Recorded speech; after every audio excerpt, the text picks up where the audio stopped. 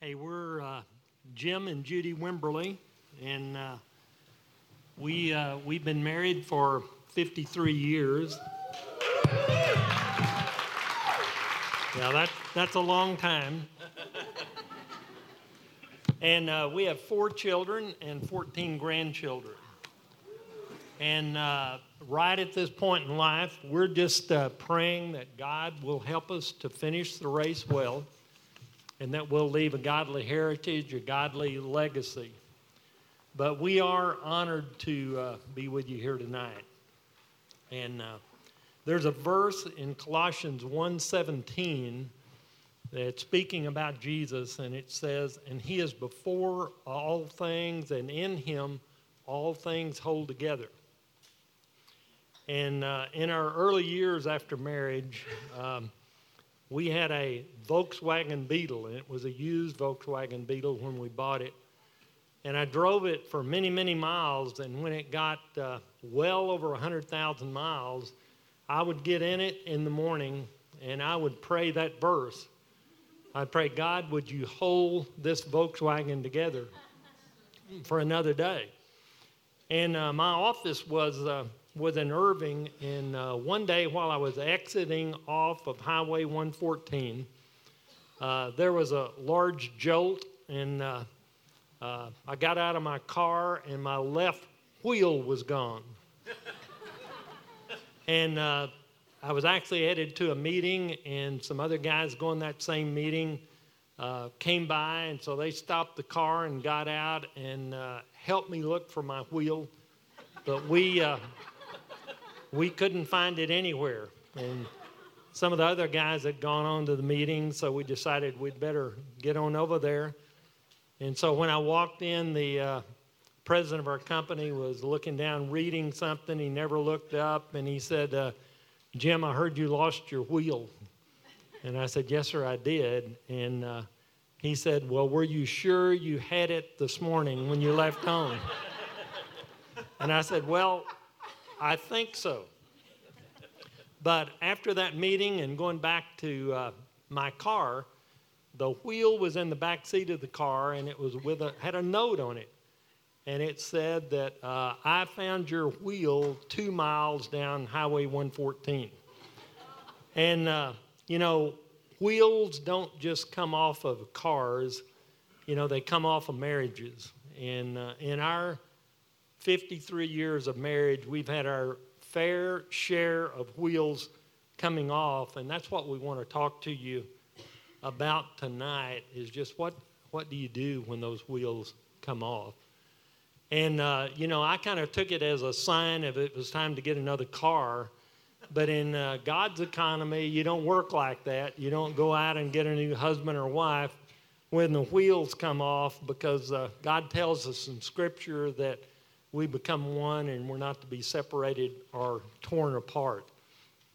And we've found that regardless of what the marriage problems have been during our 53 years of marriage, that God is always sufficient and nothing is impossible for him. And he is the one, he is the glue that has held our marriage together.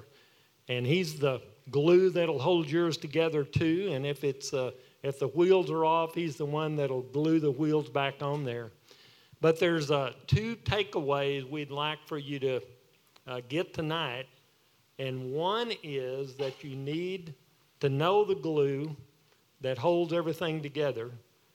And the other is that you need to go to the glue in prayer and just ask for help. Go to the one that holds everything together. And so here's the starting point for number 1, that you've got to know the one who holds everything together. So we want to share our stories with you. And we had very, very different spiritual backgrounds growing up, and so we have very different stories. So here's my story of how I came to know the one who holds everything together. In 1951, Billy Graham was a young starting out evangelist, and his group decided they would make their first film. It was a very short movie where he came and told a dying cowboy on his deathbed about Jesus. The name of the movie was Mr. Texas. It was a black and white film. And in Billy Graham's autobiography, he says that it was a terrible film and that he was very embarrassed about the poor quality of it. I was 7 years old in 1951, and they were going to show this film at downtown in the First Baptist Church. We didn't go there. We lived out from town. But my mother took me to see that film that night, and we rode the bus downtown. We sat way up in the balcony of this very, very big church, and I was very engaged with the story on the screen. But by the end of the story, I was very, very troubled. So we rode the bus back home, and I wore my hair in pigtails, and I was in front of the bathroom mirror, and I was undoing my pigtails. And I can still see myself in that mirror, and I knew clear as day that I was like the man dying in the movie, that I did not know Jesus, and I was separated from him. So I went to bed, and the next morning, I walked my mother down to the bus stop when she was going to work, and I told her that I knew I was like that man in the movie. So she actually that day made a phone call to the pastor of our little neighborhood church, and that night he came to our house. In those days, pastors made house calls. And so he sat down on the couch with me, and he took his Bible, and he showed me how I could ask Jesus into my life. And then he knelt down by the couch, and he asked me to kneel down with him, and I did ask Jesus to come into my life. Now, my dad worked a night shift, and so every night I would leave him a note, and I would ask him to leave me lunch money. So that night, I left him a note, and I asked him to leave me 25 cents. That's exactly what it took for lunch in those days.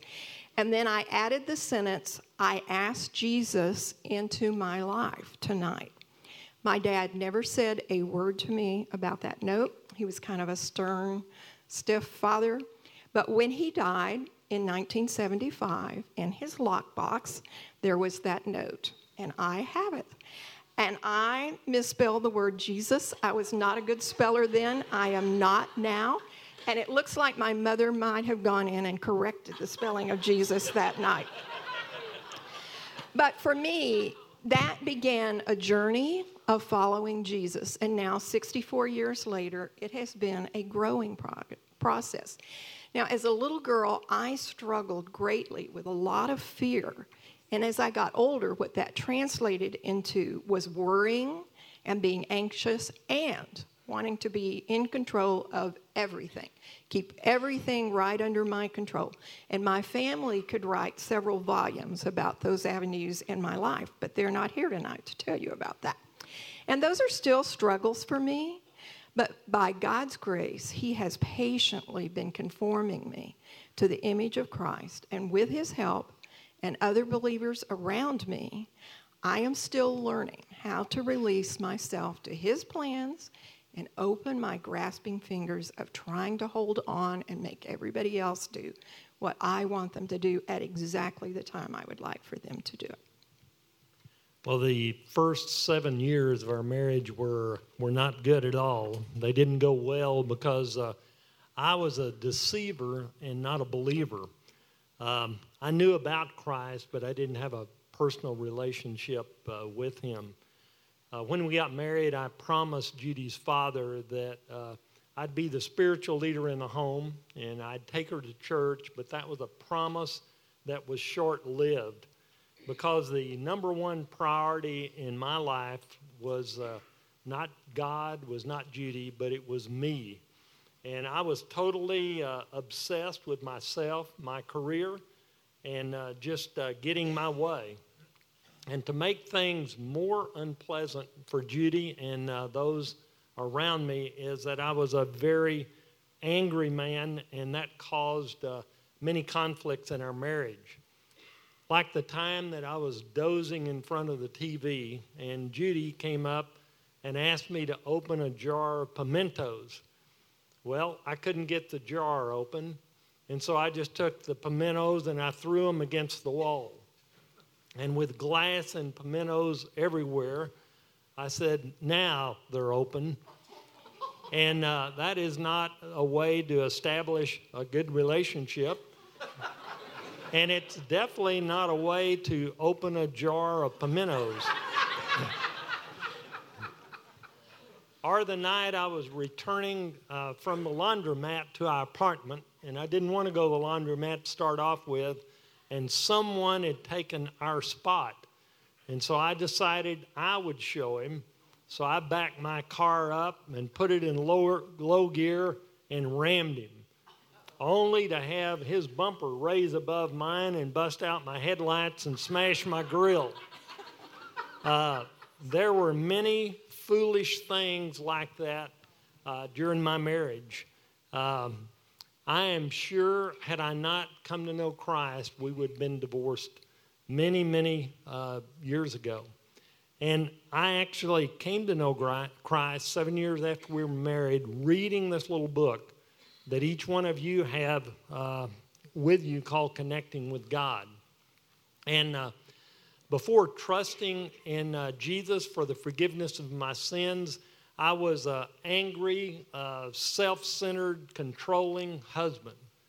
And since coming to know Christ, I am an angry, self-centered, controlling husband who is being changed by the grace of God just through His Word, through His Spirit, through the body of Christ. And, I'm still being reparented, by the body of Christ and by God's Word. And so the number one thing is that you both need to know the one that holds everything together, and that's Jesus Christ. There's a verse in Amos 3:3. It says, "Can three walk together without agreeing on the direction?" And the answer to that is no, they can't. You have to agree on the direction. And finally, after 7 years of marriage, Judy and I agreed on the direction, that it was to follow Jesus and was to follow God's Word. And you need to know the one that holds everything together.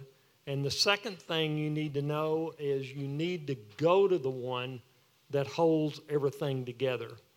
And, you both need to go to Him together and go to Him in prayer. And there's a little book called Two Hearts Praying as One.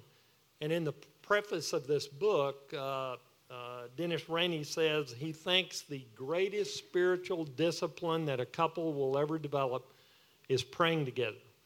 And Judy and I would attest to that and say that we really believe that to be true, because we have found that praying together has completely changed our lives. It has changed our marriage. It has changed our spiritual and physical intimacy with each other. And let me tell you, it is worth praying. And so tonight we just want to share with you our journey in praying together as a couple. And what our hope is that when you leave here tonight and you get in the car and you start home, that you would turn to each other and say, let's try to do that. And just making the commitment to try to do it is the first step in the whole process. Now, to start praying together, if you do not pray together at this point, and you're going to start praying together, let me just say it is awkward. And so be ready for that. It's awkward and it's uncomfortable to begin with. And we do suggest that you start out maybe with this little book, because it actually gives you 30 days, day by day. The first 2 weeks, it writes out the prayers, and you just read them to each other. And then the last 2 weeks, it kind of gives you a topic. You write your own prayer, you read your prayer to each other. But it's just a good beginning tool that will get you over some of that awkwardness. Now, what we discovered about praying together is that it works best for us that we walk together and we pray while we walk. We were very uncomfortable just to kind of sit down, kind of stare at each other, didn't know whether to close our eyes, leave our eyes open, or what. But we did find that we could walk and pray very naturally. And we felt like we were doing two things at once. We were getting some exercise and we were praying at the same time. And we were coordinated enough to do both at the same time.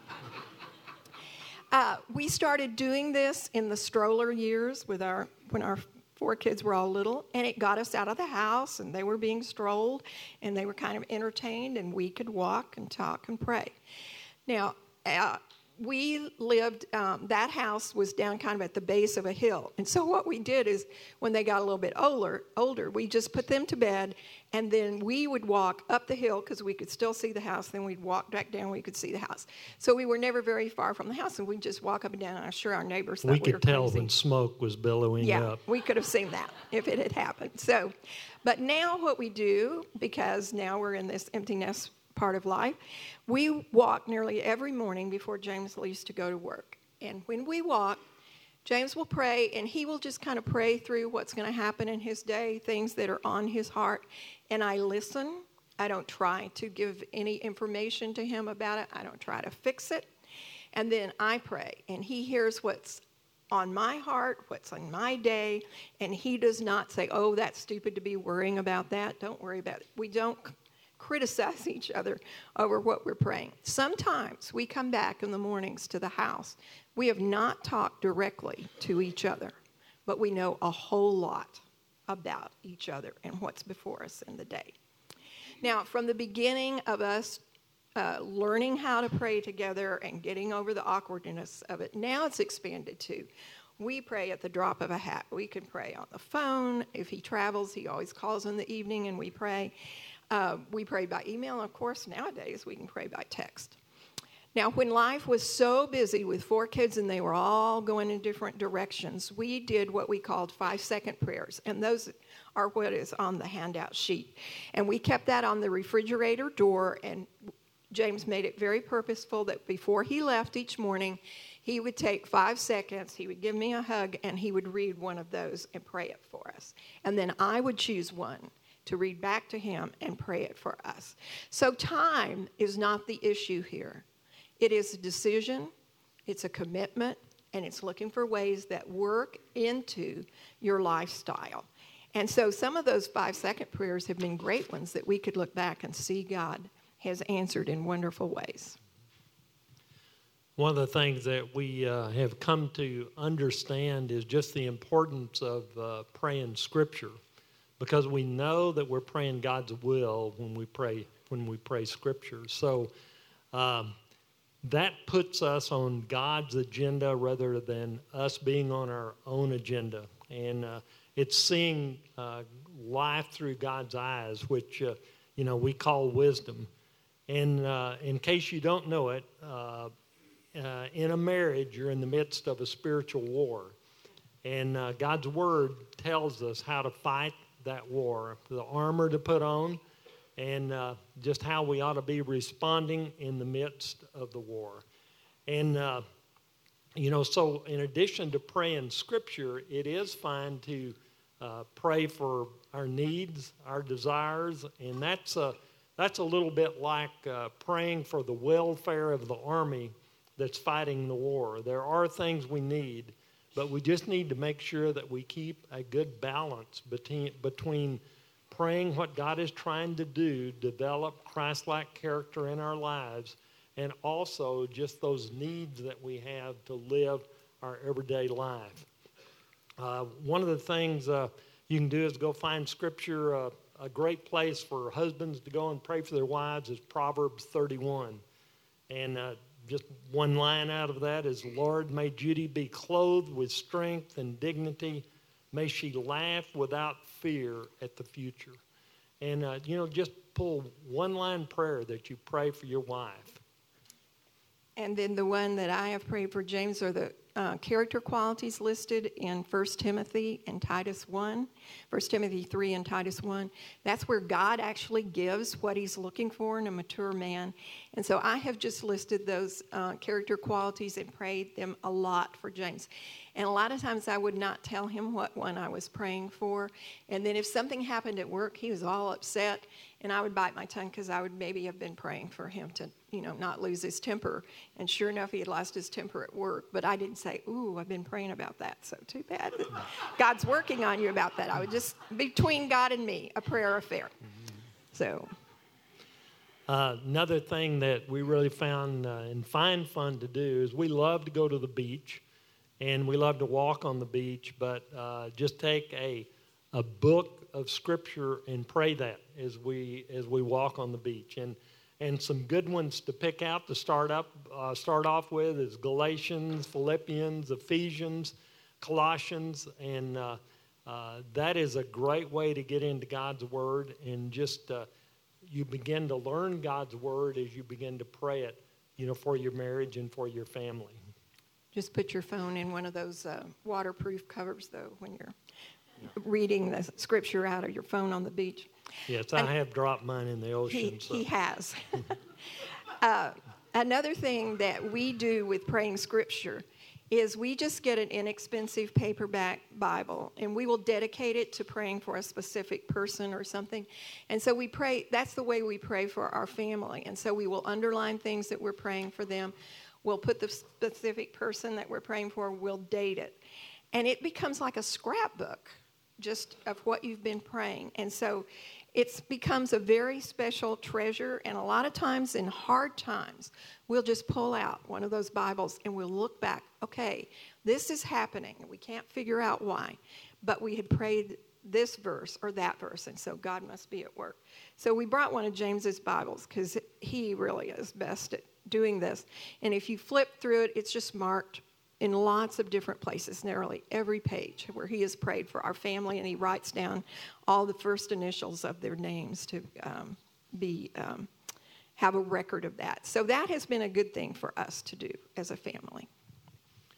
Judy and I do not do Bible study together because we do Bible study in very different ways, but we do try to talk about each day what we may be learning from the Bible, and what we're praying for each other or for our children, from the Bible. And whether a great place to start if you're not in God's Word on a daily basis is the journey, because you can get a devotional sent to you each day, and then also you can just go to the Scripture and read the Scripture, and even journal a prayer out of that Scripture that you're praying for your mate and praying for your family. But it's a great thing to do is just to, whether you're in a book of the Bible or a Bible study somewhere else, is just to make sure that you talk about, what you're learning, even though you're not sitting down studying the Bible together. And then what are some things that keep us motivated about praying together? Well, one thing, it enables us to carry out 1 Peter 5:7, which says, "Cast all your cares upon him, for he cares for you." And so it increases our oneness, and it helps us not internalize thoughts and feelings, but bring them out into the open when we pray together. And we know it's a safe place to express those views and thoughts. And we find it's the very best deposit box is to pray it and leave it with the Lord. And then praying together deepens our relationship with God. It also deepens our relationship with each other. It is pretty hard to stay mad 100% of the time when you are praying for someone. It's just an oxymoron. It's very hard to do. And then there's some quotes that we like to remind ourselves about prayer that motivate us. And this is one James loves, that this man stood up one time at a conference and he said this. This is all he said. He stood up and said this. He sat back down. He didn't elaborate. When man works, man works. When man prays, God works. And he sat back down. And that just stayed with us because we thought, oh gosh, we're spending all our time working. We need to spend more time praying. And then in one of Corrie ten Boom's books, she asked this question, which was just such a visual for us about prayer. She said, is prayer your steering wheel or is it your spare tire? And it just made us realize, wait, sometimes we just have prayer as the spare tire. Only if we need it, and then we come to him, but rather than having a continual conversation. And then John Piper had this quote that we thought was very helpful to think about us praying together. He said, probably the number one reason why prayer malfunctions in the hands of believers is that we try to turn a wartime walkie-talkie into a domestic intercom. And rather than calling in firepower for conflict with a moral enemy, we're just asking for more comforts in the den. And then that famous JP has one that we quote to each other often. JP said there are 3 steps to effective prayer. Pray, pray, pray. And to implement those 3 steps, we found there's 3 verses that go along with it well. And one is Colossians 4:2, and it says, "Be devoted to prayer." And that's a good one to remember. Another one is Philippians 4:6, and it says, "Pray about everything." And then 1 Thessalonians 5:17, it says, "Pray all the time," or basically pray without ceasing. And, if we're doing that, we're going to be stay connected with God virtually all of our waking hours. And something else that we found very helpful is just to pray on the spot. Pray without delay. But, when something comes up, we just stop right there and pray. And that's even when somebody asks you to pray for something. That's a great thing to do, is pray with them right there, because I have such a short memory, I'll forget about it if I walk away. Praying on the spot is just a great thing to do. In other words, don't wait to pray. And what we want to do is pray for each of you guys right now. And we want to pray a couple of different things. If there's anybody here that does not have a personal relationship with Jesus Christ, that you would seriously investigate the claims of Christ, that you'd read that little booklet. And just sitting in my car one night reading that booklet, that's how God got my attention, and I trusted in Jesus. Or just ask your leader or one of the leaders here at Reengage, and they could tell you how you can come into that personal relationship. And if you are a Christian and you've got that booklet, share that with a family member or friend that maybe doesn't know Christ. And the other thing is just that each of you would go to the Lord in prayer. You'd go to the one that holds everything together.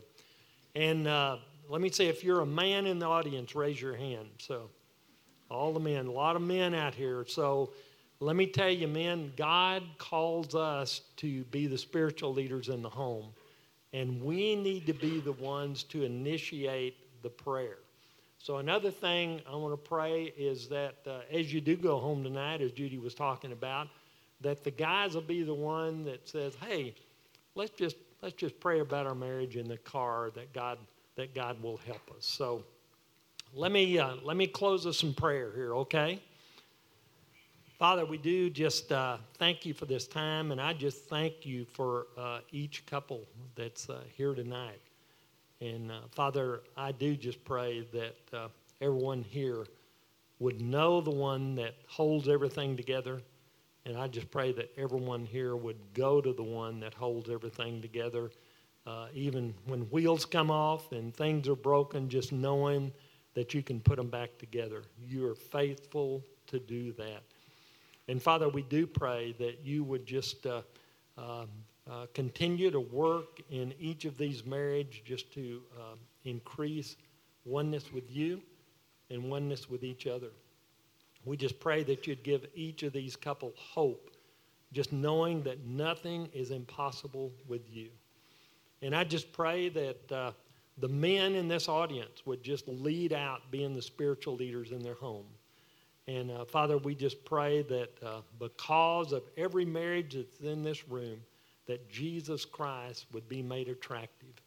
And Father, we just ask that you'd bless the time as they go to their groups. And Lord, you'd just shower each of these couples and their families with your blessings from heavenly places.